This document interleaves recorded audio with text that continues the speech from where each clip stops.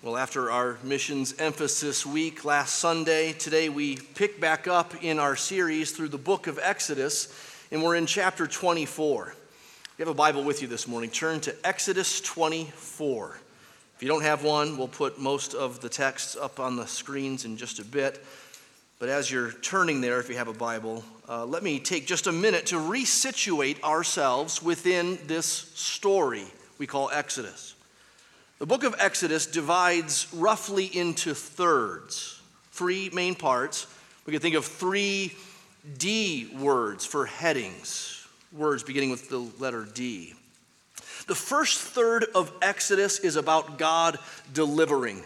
God delivers his people out of slavery in Egypt under Pharaoh and draws them to himself, brings them to himself. He delivered them, as you remember, through the 10 plagues and through that Passover night and through the Red Sea where the whole Egyptian army was destroyed. That's the first 17 or 18 chapters. And then God leads them to Mount Sinai after that for a second phase of the story, which we could call God declares. He declares, he speaks, he reveals. And we've been seeing that in recent weeks with the giving of the 10 Commandments in chapter 20, and then the rules or the application of the 10 Commandments in these situational ethics that follow the 10 Commandments in chapters 21 to 23. And God will actually be continuing to speak to Moses on Mount Sinai over a total of 40 days. Stretching all the way to chapter 31 of Exodus. And it's then that we come to the third section of Exodus, which we could call God dwells. He dwells. In chapters 33 and following, the Israelites leave Sinai, and there will be all kinds of drama, ups and downs along the way as they travel by foot in the wilderness. But the big idea is God dwelling with his people, and the complications and the glories of God dwelling with a sinful, covenanted people. Well, that's the big picture. God delivers, God declares, God dwells with his people. Exodus 24 sits in that second section of God declaring. But in Exodus 24, we don't have any instructions like we do before Exodus 24, and like we'll have after Exodus 24. The various instructions are paused in chapter 24 while the covenant is confirmed. That's what this is about, a covenant confirmed. You can think of it in terms of what a wedding day means for a marriage.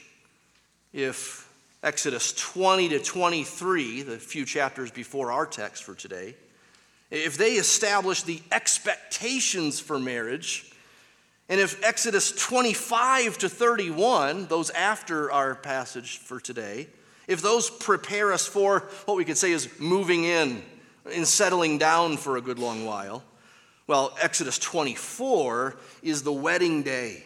It's the ceremony. We have the rehearsing of vows, a worship service, and even a feast. Of course, it's not literally a wedding. That's just my metaphor to help us think through the importance of this covenant confirmation in chapter 24. So with that in mind, let's read the chapter together. Then he said to Moses, God said to Moses, "Come up to the Lord, you and Aaron, Nadab and Abihu, and 70 of the elders of Israel, and worship from afar. Moses alone shall come near to the Lord, but the others shall not come near, and the people shall not come up with him." Moses came and told the people all the words of the Lord and all the rules. And all the people answered with one voice and said, "All the words that the Lord has spoken, we will do." And Moses wrote down all the words of the Lord. He rose early in the morning and built an altar at the foot of the mountain and 12 pillars according to the 12 tribes of Israel. And he sent young men of the people of Israel who offered burnt offerings and sacrificed peace offerings of oxen to the Lord. And Moses took half of the blood and put it in basins, and half of the blood he threw against the altar. Then he took the book of the covenant and read it in the hearing of the people. And they said, "All that the Lord has spoken, we will do. We will be obedient." And Moses took the blood and threw it on the people and said, "Behold, the blood of the covenant that the Lord has made with you in accordance with all these words." Then Moses and Aaron, Nadab and Abihu, and 70 of the elders of Israel went up, and they saw the God of Israel. There was under his feet, as it were, a pavement of sapphire stone, like the very heaven for clearness. And he did not lay his hand on the chief men of the people of Israel. They beheld God and ate and drank. The Lord said to Moses, "Come up to me on the mountain and wait there, that I may give you the tablets of stone, which the law and the commandment, which I have written for their instruction." So Moses rose with his assistant Joshua, and Moses went up into the mountain of God. And he said to the elders, "Wait here for us until we return to you. And behold, Aaron and Hur are with you. Whoever has a dispute, let him go to them." Then Moses went up on the mountain, and the cloud covered the mountain. The glory of the Lord dwelt on Mount Sinai, and the cloud covered it 6 days. And on the 7th day he called to Moses out of the midst of the cloud. Now the appearance of the glory of the Lord was like a devouring fire on the top of the mountain in the sight of the people of Israel. Moses entered the cloud and went up on the mountain, and Moses was on the mountain 40 days and 40 nights. Well, I want us to investigate and apply this chapter this morning under 4 headings. The first is a call to come up. In verses 1 to 2, we have a call to come up, at least for some people to come up. The people are still not to come up the mountain, just as they weren't in chapter 19 when they arrived at Mount Sinai and God began to descend upon it. The people couldn't even touch the mountain or they would die. Only Moses could go up the mountain to meet with God, to receive the law. Well, now in chapter 24, others besides just Moses are called up the mountain. We've got Moses and Aaron, Nadab and Abihu, Aaron's sons. Those 3 will make up a priesthood in just a few short chapters. And then we have the 70 elders of Israel, who may be a formalized version of the judges that were appointed back in chapter 18. So this group of 74 leaders are to come up the mountain. Some of them only partially, though, halfway up to worship from afar, it says in verse 1. And then Moses is the one who will go all the way up on the mountain to truly meet with God, as we've already read. Now here, just like with chapter 19, we have all the same lessons. We see that God in his mercy is drawing near to his people, but because he is a God of unapproachable holiness and glory, he does not abide sin. Sinners cannot waltz into his presence willy-nilly. And yet, in his mercy, God allows Moses, though imperfect, to enter into his presence as a kind of mediator, a go-between between God and his people. And that mediation now is beginning to expand a bit among the leaders, beyond just Moses. In fact, scholars have noted that we have 3 different proximities to God in this chapter. You've got the people not on the mountain. You've got 73 guys who are basically halfway up the mountain. And then at the end, you've got Moses atop the mountain with God. Well, that's something like the pattern of what we find in the tabernacle and later the temple. You've got 3 categories of proximity to God's presence. The Holy of Holies in the middle, where God dwells, and that's where the ark would go. And then outside of that is the holy place, sort of a halfway point into the presence of God. And then outside that is the outer court. Well, directions and specifications for this tent, this tabernacle of God, are about to be introduced. In fact, it's chapter 25 and following. We'll see it next week. But that's what's foreshadowed here in verses 1 and 2. And get this, what that means then is that the call for some to come up the mountain of God is good news for all the people. You see, God has a plan to draw near to his people, and it's unfolding bit by bit. The plan for now in our chapter involves this moment on the mountain between God and Israel's leaders. It's a plan that soon will involve a whole sacrificial system with priests taking part in a tabernacle and again later in a temple in Solomon's day.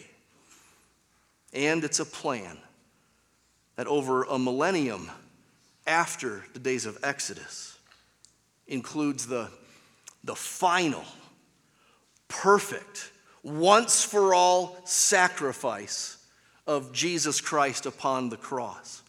The perfect sacrifice, the perfect priest, bringing a perfect priesthood and garnering complete access to God for all who receive that sacrifice by faith.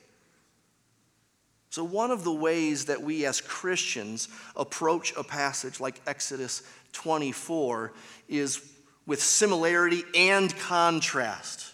There's similarity between then and them and us now, and there's also contrast. And the contrast is that the call to come up into God's presence is not limited to one. It is not limited to 74. It is open to any and all who will come through faith. Because Christ has gone up with sacrifice all the way to heaven itself, he now can bring us all the way in. Hebrews 10 says this. Therefore, brothers, since we have confidence to enter the holy places by the blood of Jesus, by the new and living way that he opened for us through the curtain, that is through his flesh.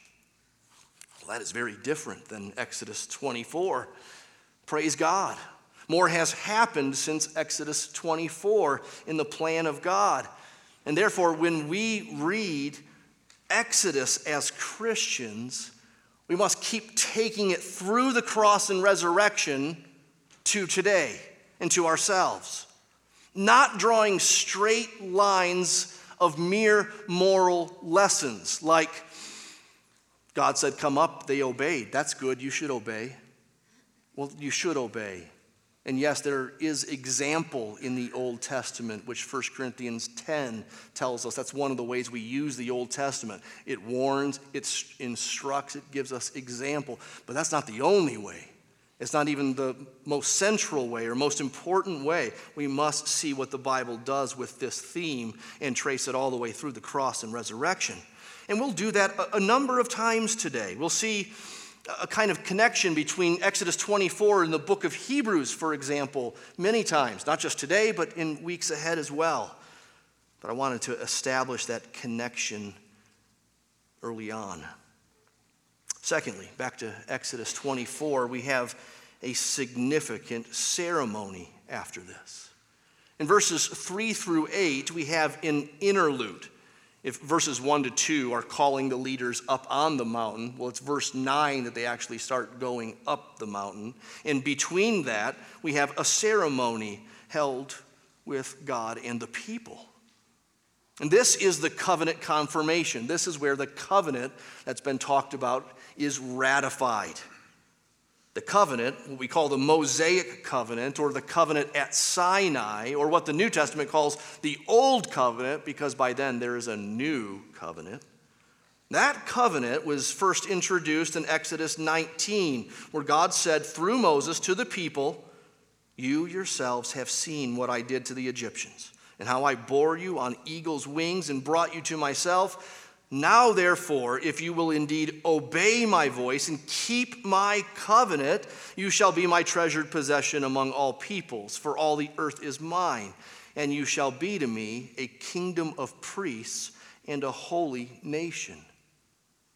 Exactly how they were to be a holy nation and exactly what they were to obey is then spelled out in the next few chapters, chapter 20 to 23.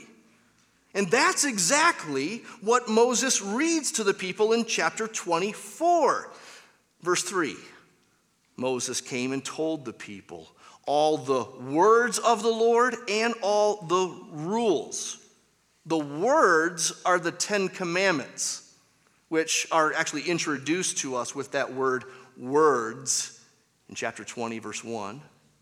And then the rules are those many different situational and societal applications of the 10 Commandments in chapters 21 to 23, which not surprisingly, these are introduced with that word rules in chapter 21, verse 1. These together make up what we call the Book of the Covenant. And that's what Moses reads now a second time in this covenant confirmation ceremony.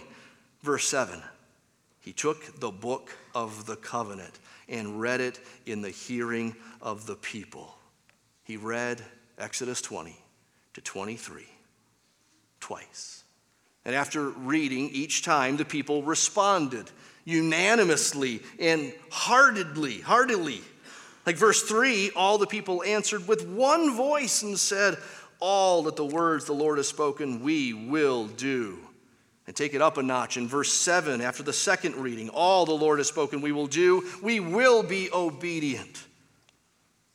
These are kind of the I do's of the ceremony. These are the vows.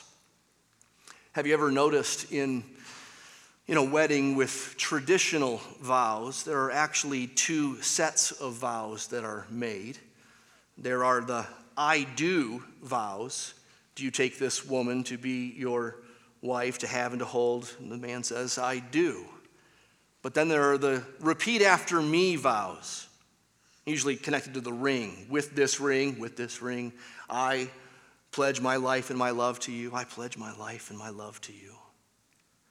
And the cynic might say, well, why are there two sets of vows? Didn't you mean it the first time? Well, don't ever say that, especially if I'm doing your wedding and we come to that second set of vows. It'd be a bad time to wonder why we would repeat things or do a second set. But it's purposeful, as you know. It implies being doubly sure and doubly committed. And that's what Moses is making sure of with these people. He reads the covenant, and they say, we will. He reads the same thing again, and they say, we really will. Now, there are a couple of ways in which this covenant ceremony is unlike a wedding between a husband and wife. For one, with God and his people in this covenant ceremony, we're not talking about two equal parties coming together who are both saying the same thing and making the same kind of commitments. Now keep in mind, God has initiated this. God promises. God has saved. And now God commands, and God has drawn up the terms of the covenant. The people assent. And they must assent. They must agree to the terms. But both parties are not under the same terms or equal participants. Another way in which Exodus 24 is not like a wedding is that we have this whole thing of an altar and offerings, sacrifices, and blood, which hopefully you didn't try to incorporate into your wedding. I mean, just look down at it again, verses 4 and following. Moses rose early in the morning and built an altar at the foot of the mountain, 12 pillars for 12 tribes. He sent young men of the people who offered burnt offerings and sacrificial peace offerings of oxen to the Lord. And Moses took half of the blood and put it in basins. Half of the blood he threw it on the altar. Skip to verse 8. Moses took the blood and threw it on the people and said, "Behold, the blood of the covenant that the Lord has made with you in accordance with all these words." What is going on here? What does this mean? What does it represent? Well, in ancient Near East cultures, not just the Jewish one, but the others as well, there was really no covenant apart from blood. Just like in some cultures, there's no deal unless there's a handshake. Or in our culture, there's really no deal unless signatures have been put on paper. Well, this blood was integral to all covenant making in ancient Near East. But what did it signify? Well, the sacrifice in blood in covenant-making terms can sometimes signify, this is what will happen to me if I break covenant. It can signify the stakes involved and the consequences for breaking the covenant. That may be in view here, but I'm more confident of another possibility, that with an altar and with blood thrown on the people, and with the whole priestly sacrificial system about to dawn in the book of Exodus, I think this is about atonement. Atonement, a biblical word, which is the ceremonial and symbolic covering of sin. You see, there's no covenant in Exodus 24 without atonement. Israel's hearty affirmation and their pledge of obedience to the Lord, it wasn't enough. They wouldn't live up to their words. We know. We get a foreshadow of it when we're told in verse 14 that the people have been left in charge with Aaron. That's not going to go well. You can read Exodus 32 if you can't wait the suspense or don't know what happens, but it doesn't go well. The people bring not only their past sins into the covenant, but there will be future sins under this covenant. They need sacrifice. They need covering. So picture the gruesome and weird scene, at least weird to us. The altar signifies God's part in this, and blood is applied to the altar, meaning that God is propitiated. He's covered.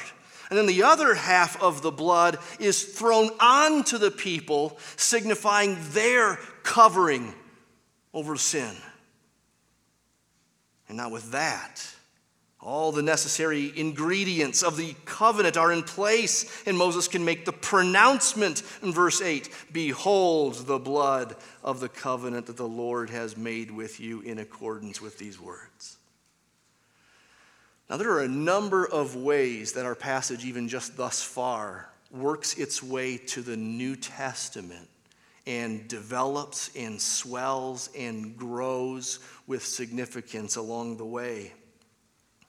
Let me start with the most obvious way in which we get to the New Testament from Exodus 24. It's actually a passage that comments on the very scene we've just been working through. In Hebrews 9, listen to this, verse 18, the writer of Hebrews says, "Therefore, not even the first covenant," that's our covenant, "was inaugurated without blood. For when every commandment of the law had been declared by Moses to all the people," that's what we've seen in Exodus 24, "he then took the blood of calves and goats with water and scarlet wool and hyssop and sprinkled both the book itself and all the people." Now I know Exodus 24 doesn't mention that he sprinkled the book.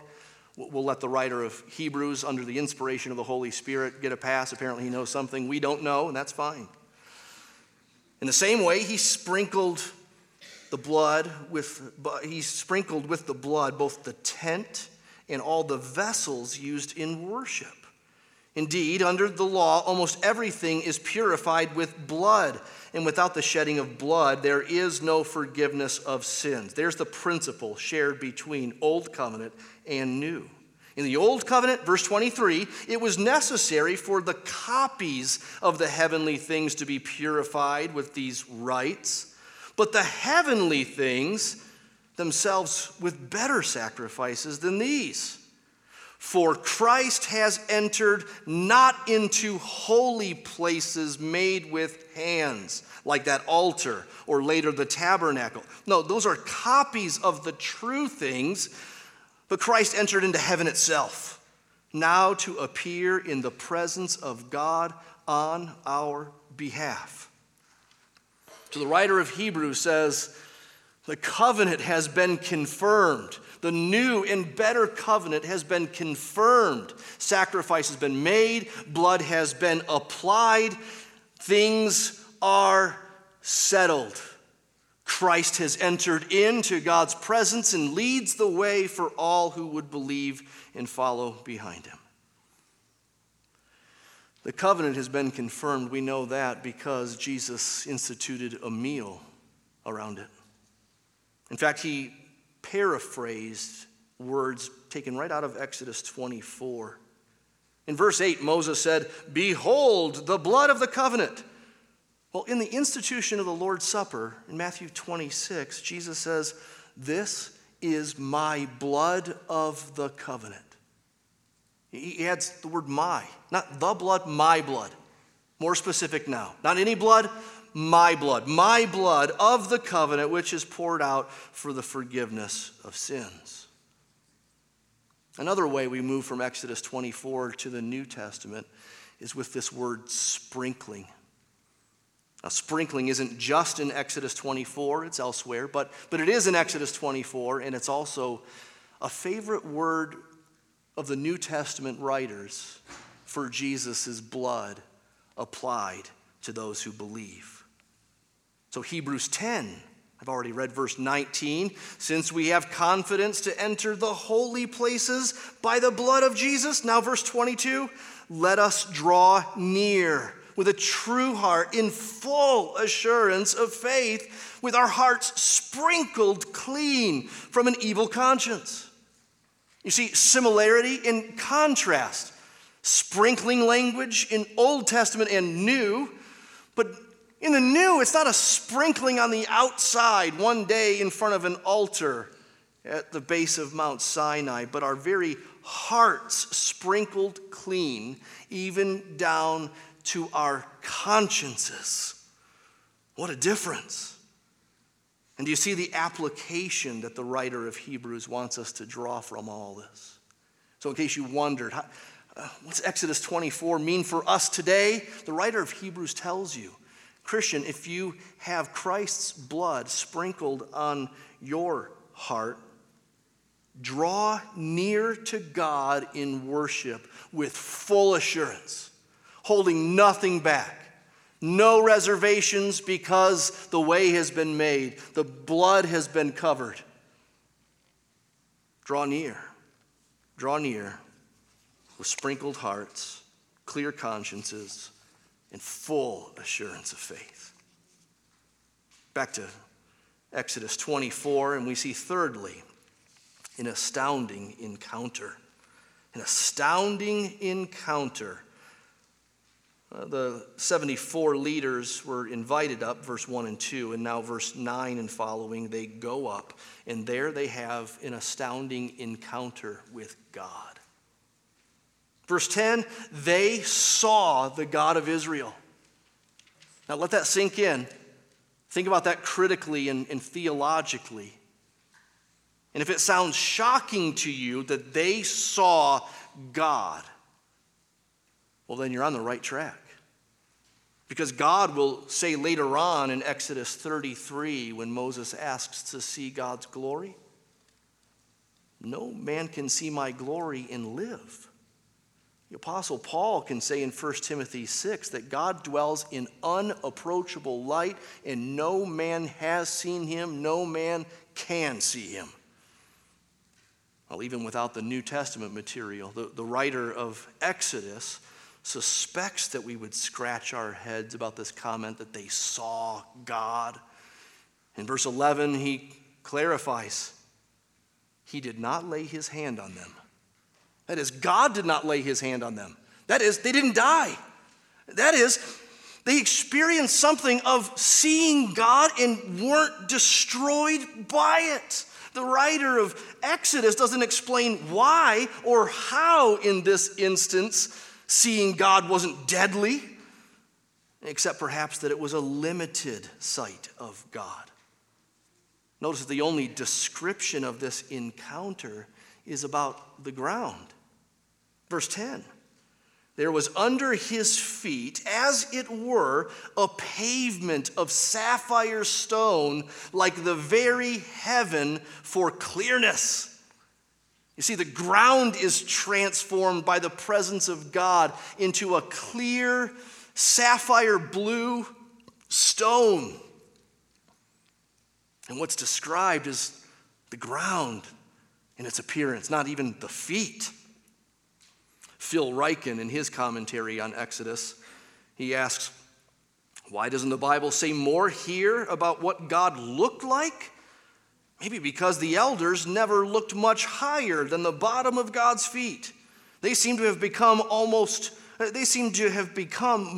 intimately acquainted with the floor, which suggests that they fell on their face to worship. They took one look at God and immediately lowered their gaze. So surely they didn't see the full glory of God as if they could, but they saw something of God, and they saw its glorious effect. They saw his glorious effects on the surroundings. And don't think that any minimizing of what they saw of God should reduce in our minds how spectacular and special and unparalleled up to this point their encounter was. These divine human encounters are actually not that common in the Bible. We'll see one in Exodus 33. We could think of Isaiah's vision in chapter 6, where he saw something of the glory of the Lord in the temple. We could think of Ezekiel 1 and the vision he has there, which I'd encourage you to go read this afternoon, because it's a longer version of the one sentence we have here describing the encounter with God on the mountain. Ezekiel 1 unpacks God's glory with words like and likeness and appearance of and something like and as it were. It's describing the indescribable God, just as Exodus 24 does, albeit so briefly. But it gets more intriguing when we read on. Look at the second half of verse 11.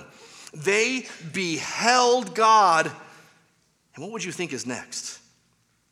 And ate and drank?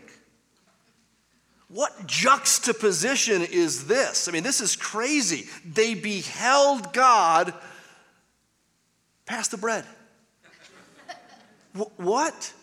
What's going on here? Well, the meal here signifies acceptance with God, communion with God, relationship with God. This is the final step of the covenant confirmation process. This is what flows out of the covenant being ratified. What happens after a wedding? The reception. You eat. What happens when the heads of two companies finalize a merger? Well, maybe they go out to a nice restaurant to celebrate if both people in the group are happy about what's happened. Meals are all over the Bible. Meals with God are not that infrequent, and they're really big and special. We think of Jesus eating with sinners. He had fellowship with them. They were sinners who believed on him and were saved, and he took them in. What do we have in the New Testament, but also a covenant meal, which we call the Lord's Supper? Again, it's a meal which signifies that the covenant has been ratified. It has been confirmed. What will we have in the end of time but a meal with God if we're in Christ? Jesus said in Matthew 8, people are going to come from the east and the west to dine in the kingdom of God with Abraham, Isaac, and Jacob.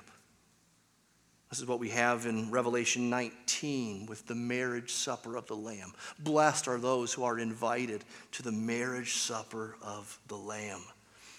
And that's where all this is going. Meals with God eventually end up in a new heaven and a new earth, a marriage, a celebration, a beautiful wedding between God and his people. But here in Exodus 24, we're seeing something of the foreshadow of it, and it's significant. There had not been anything like it up to this point. And what's more is that Moses even gets more from God, more of God. Verses 15 and following, he leaves the rest and heads up the mountain that's covered in clouds. For 6 days he's there. On the seventh day, God calls him up even into the midst of the cloud. And we're told the appearance of it all, well, it's the glory of the Lord was like a devouring fire on top of the mountain. This is what Moses entered into. Who knows what that means? Who knows what that was like? I don't know how you draw it, but Moses saw God. Moses was an unparalleled character in the Old Testament. He got more face time with God than anyone else. He talked with God as a man talks with a friend, we're elsewhere told. And yet, even this is but a foreshadow of what comes later in Christ. A foreshadow, a shadow. Like, think of the difference between a shadow and the substance. So as I look down, I can see my hand on this carpet. Well, it's not my hand, it's the shadow right there. This is my hand. The whole Old Testament was this shadow of Christ, and then Christ comes and he's the substance. The shadow was glorious. It was impressive. Exodus 24 is one of those fantastic shadows of the Old Testament. But Christ is the substance. The shadow says, someone's coming. Light is reflecting on someone. And then they appear. So John 1, in his gospel, he can say, no one's ever seen God, but the only God, referring to Jesus Christ, who is at the Father's side, he has made him known. Or a few verses before, he said, the Word, that's Jesus, the Word of God became flesh and dwelt among us, and we've seen his glory, glory as of the only Son from the Father, full of grace and truth. Or Paul can talk about Christian growth in terms like this. We are beholding the glory of the Lord and are being transformed into the same image from one degree of glory to another. So in the Bible, as we behold Christ, we are beholding him directly through words and one day face to face. So 1 John can say one day we will see him as he is and we will be like him. We're not there yet, but we have the Word, and as we behold Christ, now we are changed from one degree of glory to another. Now, when Christ appears, it won't be good news for everyone. For those who believe in him, who call upon his name and are saved, then his return will be glorious. Again, we will see him as he is, and we will be made like him, perfect. But for those who are not in Christ, for those who will not believe on his name, for those who have never had their eyes open to see that he is glorious and he is God's salvation, well, his appearing is nothing but trouble. It will at the end either be doom or delight, not degrees in between. Not something you work your way towards if you put in enough years. No, it's one or two eternal destinies. And I pray that today you would know that because Christ has sprinkled blood in heaven on your account, and that he has made a way to heaven itself for you, you believe on that today, I pray you would and be saved. Well, lastly, there is an essential codification back in Exodus 24. A codification. You see, we've worked through our text from top to bottom already, but there's a theme that I want to pull out, which runs all the way through. It's an essential codification of God's Word. God's Word is referred to 4 times in Exodus 24. Verse 3, Moses came and told the people all the words of the Lord and all the rules. Verse 4, Moses wrote down all the words of the Lord. Verse 7, he took the book of the covenant and read it to the people again. And then verse 12, the Lord said to Moses, "Come up to me on the mountain and wait there, that I may give you the tablets of stone with the law and the commandment, which I've written for their instruction." The point is, God has revealed himself and his plans and purposes for us. He's revealed that in his word. Not merely in oral tradition, though that sufficed for a time. But here we're beginning to see the very first writings of the Bible in the Bible. God codified his word. He put it in a fixed, objective, literally black and white text for us to see. And you might say, who cares about that? I want to get in that cloud. If I could see what's in that cloud, if I could see the feet in the sapphire pavement, maybe I'd believe. Well, maybe you would, maybe you wouldn't. Plenty of people saw glorious things like Pharaoh and didn't believe. Many people saw Jesus do miracles and yet would not believe. Besides, we have something better in the written word.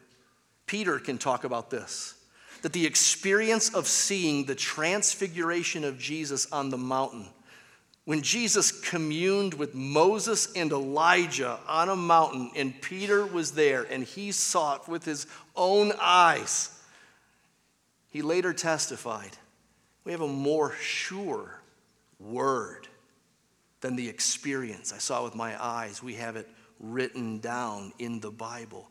These are words we can return to. These are words we can hear and rehear and reread and reread. And this word is, well, it's necessary. There's an old theological term for scripturology. You think of different parts of Scripture and different ways in which it works. And the old guys used to speak of Scripture being necessary.